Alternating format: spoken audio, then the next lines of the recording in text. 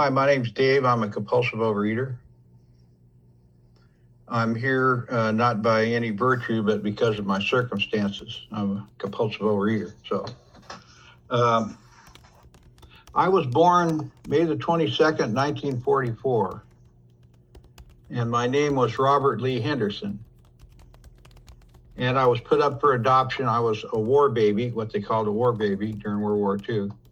And my mother, I was the second child born out of wedlock to my mother, Mamie Elizio, and I was born in Oak Knoll Hospital in Oakland, California, close to some of you folks.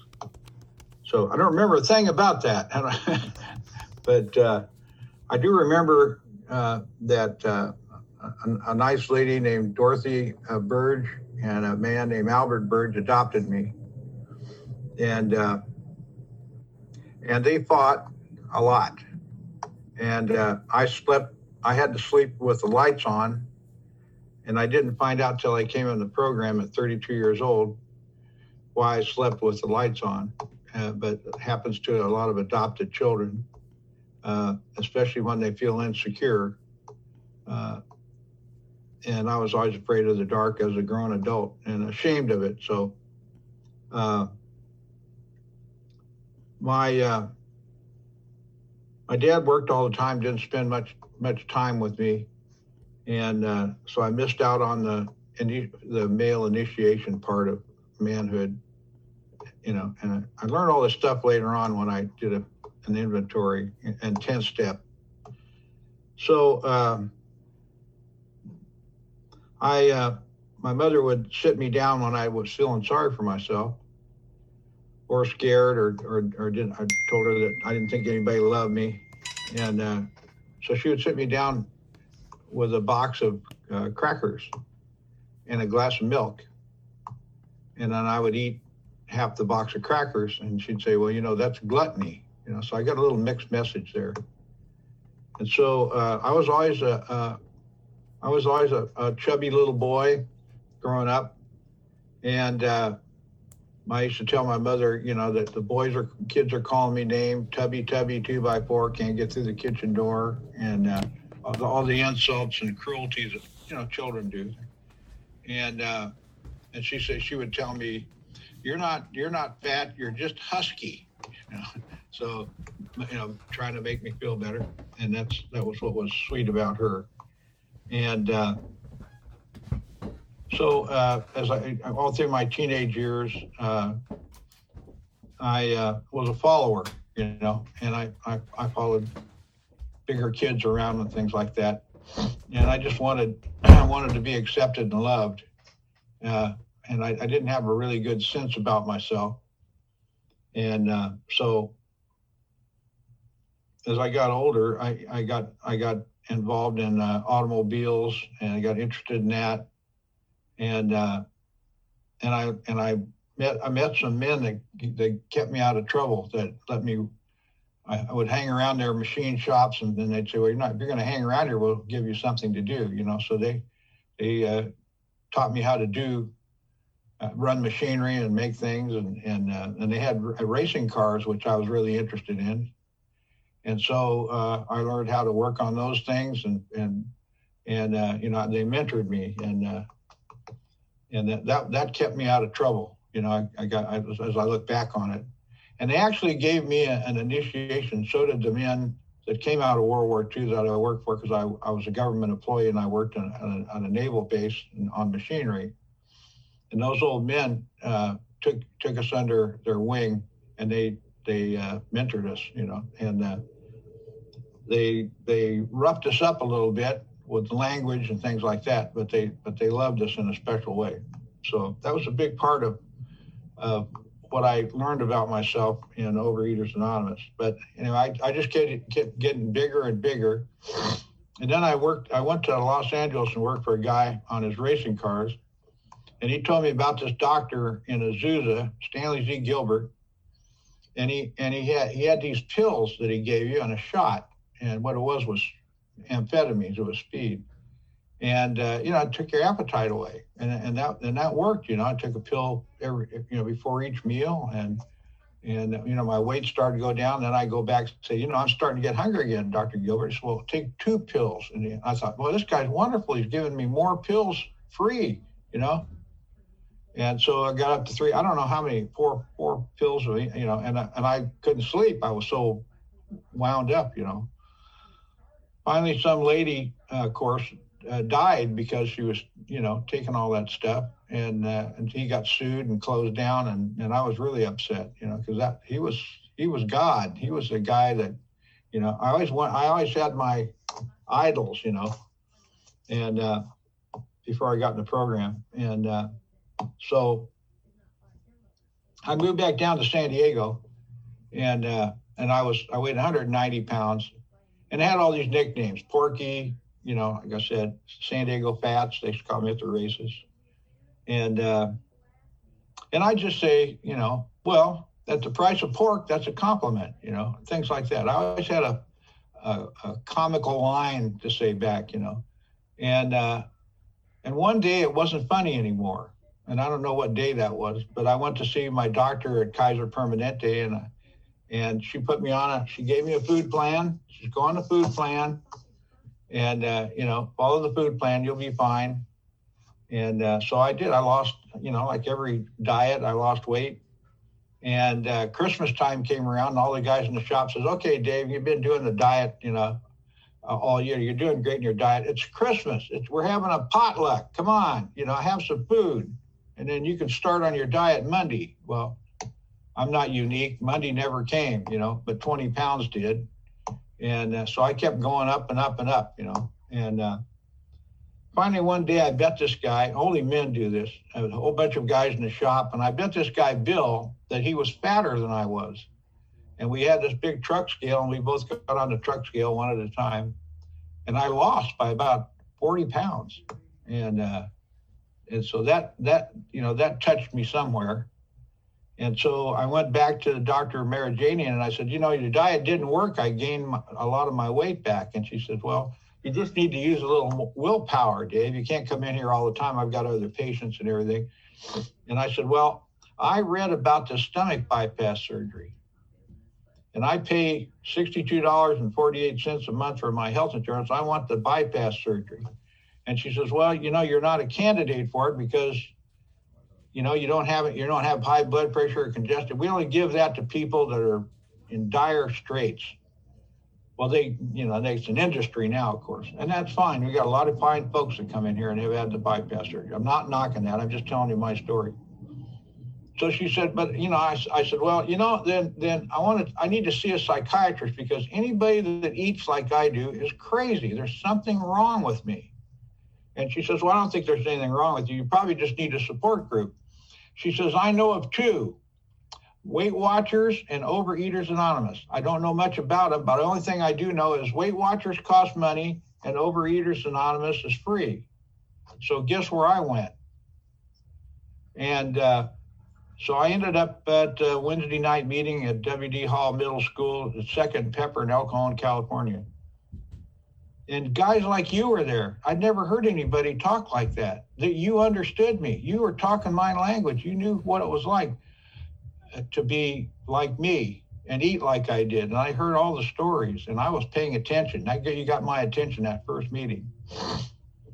And they said, here's what you need to do. At that time, this is August the 17th, 1976, all right? And I weighed 300 pounds. I weighed 298, but I didn't stop eating, and months later I came to the program. So I know I made 300 pounds. I just know I did. And they said, here's what you do. You get a sponsor. You call your food in every day. Follow this food plan, no sugar, flour, wheat. Weigh and measure your food. Call 3 people every day. And exactly what I did, like step 2 says, the program can be your higher power. And you were my higher power, the energy in the meeting. And it worked. And I dropped 130 pounds in a little over a year, probably. And I cruised along higher than a kite, and everybody wanted me to speak and tell them how did I do it, And so I was, I was pretty full of ego. and not much humility. And so, about 10 years later, I crashed, and then it was, as a lot of us know, it was a long trudge back. And but I kept coming to meetings, and I got a sponsor, and in the middle of this, my wife, she didn't like Overeaters Anonymous, and this happens to a lot of us, because you gave me something that she couldn't, and that was the program, and she didn't understand. I understand that now, and it was very upsetting, and so she divorced me. And my divorce papers said, respondent suffered severe personality change as a result of involvement in the program of Overeaters Anonymous, almost quote unquote. And Marshall delivered the papers to the door of my apartment. I was living with a guy in AA that I met at an OA meeting, and he became my sponsor, and he'd been around a while, and he was worldly. Can I say that about him? His name was Pete. And Pete helped me work the program. He taught me about how you work the program, like they do in AA, and he set me down and helped me to write, and he'd read what I wrote, and then he would look at it and say, write about this. You keep writing in there, there's something wrong. What's wrong with me? There's something wrong with me. And he's the one that helped me discover who I was really angry at myself. And so, slowly I got better, and I went to a lot of outside stuff because I really needed to. I went to these human potential seminars and things like that, but really Overeaters Anonymous was where I belonged. And so the years went by, and then I met my second wife. My first wife had passed away, and I did make amends to her. I met my second wife, and she was a woman that we went to school together when we were little kids, and then my family moved away. And my parents kept separating, and they finally divorced, and my mother moved down here, and then my father moved down here, and then it was just, it was just a mess. And so I ended up down here, and my wife turned out to have a little problem with alcohol. And so she was really had a big problem with that. And then I ended up, and just make a long story short, I ended up in Al-Anon, which got me to be more serious about OA and to look at me and not look at her, and mind my own business, which I started to do in earnest. And so I began to get better. And so then I got another sponsor that befriended me when I came in the program, and he passed away a couple of years ago. He was a wonderful old guy, and he became my friend, and he took me to the next level. That's what I call it. And anyway, I got so bad in the middle of this thing that I sponsored this. I 12-stepped this guy. He was a 400-pound guy, worked in the building named Richard. And what I learned from Pete was he would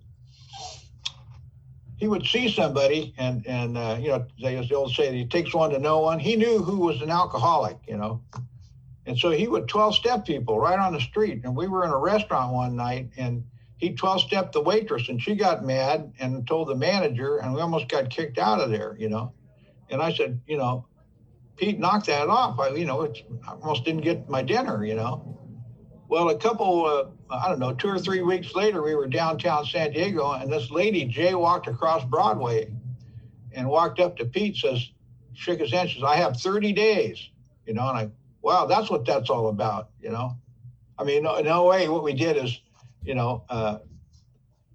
if somebody comes to the meeting, you talk to them, you're nice to them, and maybe you'll make a phone call to them and sponsor them and give them 5 minutes to give you their food, But that's not what he did. What I learned in that apartment over there, 174 Roanoke Road, where he and I lived, is people came over there all the time. There was always somebody sitting at the table, sleeping overnight on the couch because they were hurting. Something happened, their boyfriend left them, or any number of things, and that place was, it was a wonderful time because there was always somebody coming in and out of there, and we were listening to him or listening to something they wrote, and that's where I learned the program, as I understand it.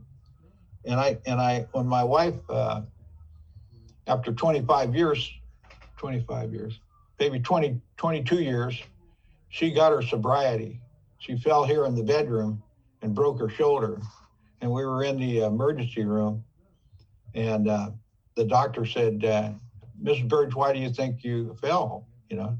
And he'd already saw her blood test, so he knew. She says, I'm an alcoholic, and I about fell out of my chair, but that was her bottom, and her legacy, I'm really proud of her because she really worked the AA program hard, and she sobered up the neighbor next door, Anthony. She went over there, he was a raging alcoholic.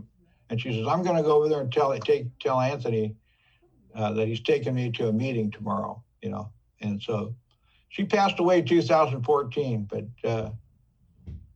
she was still an inspiration to me, to see what happens when we finally let go and surrender and work these steps and help other people, And that's always got me out of trouble. So, but anyway, like I was saying, I did need psychological help, or, second step says God will restore us to sanity. But before then, sometimes some of us need a little extra help. So I went to see Dr. Woods. I made an appointment at Kaiser, and he was a psychiatrist or a counselor or something like that. And I talked to him. I don't know. I think I was with him for I went there every week. I don't know, it was 3 months or so. I think that's all the time you got. And I talked my head off. I mean, I told him everything that was bothering me. And he'd sit there. He's a real skinny guy with a legal pad, and he's, making little notes and things like that. And I got a little irritated with him. I said, well, you haven't told me what's wrong with me. I've been coming here for all this time, and you haven't told me what's wrong with me. He says, well, that's for you to figure out, But he says, I don't think there's anything wrong with you, really, Dave. You're just lonely and, sad. But I do see 3 things you might want to consider. Number 1, you think you're supposed to be happy all the time. And that's unrealistic. If you're not happy, you think something's wrong. And that doesn't mean there's something wrong. And you don't look at the whole picture when you look at things. You only have a small lens you focus out of. And you probably could open the aperture a little bit and see things a little different, And you don't see how far you've come. You've come a long way. You used to weigh 300 pounds. You look great, So how about that, So I wrote that down and I put it up on the wall so I could see it, I used to have a big sign in here that said, why am I reacting? Because I discovered that I react to things emotionally rather than look at things objectively. So this program is incredible. I might not make it to 20 minutes, but that's all right. But I know what's funny about me is a few years ago, I decided that I had a little heart problem, nothing serious, but I thought, it kind of snapped me around a little bit. And my food was kind of sloppy, I ate 3 meals a day, but could have been could have been a big meal, or it could have been something, I won't mention any food names. But my girlfriend's in another 12-step program for overeating. And we went to a little mini retreat on the weekend. And this lady had her food plan for the whole week, And so I said, can I get a copy of that? She says, oh yeah, there's copies there on the table. So I took it home and I put it up on my refrigerator.